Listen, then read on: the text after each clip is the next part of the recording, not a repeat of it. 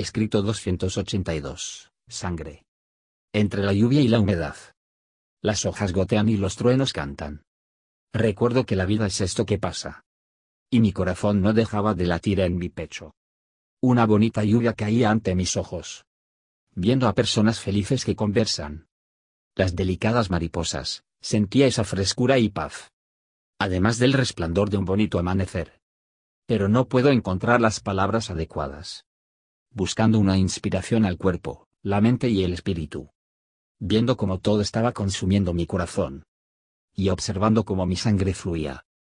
Acariciando el cielo con ese pinchazo. Me río en el temblor de mis venas. Daría mi vida sin dudar en un instante.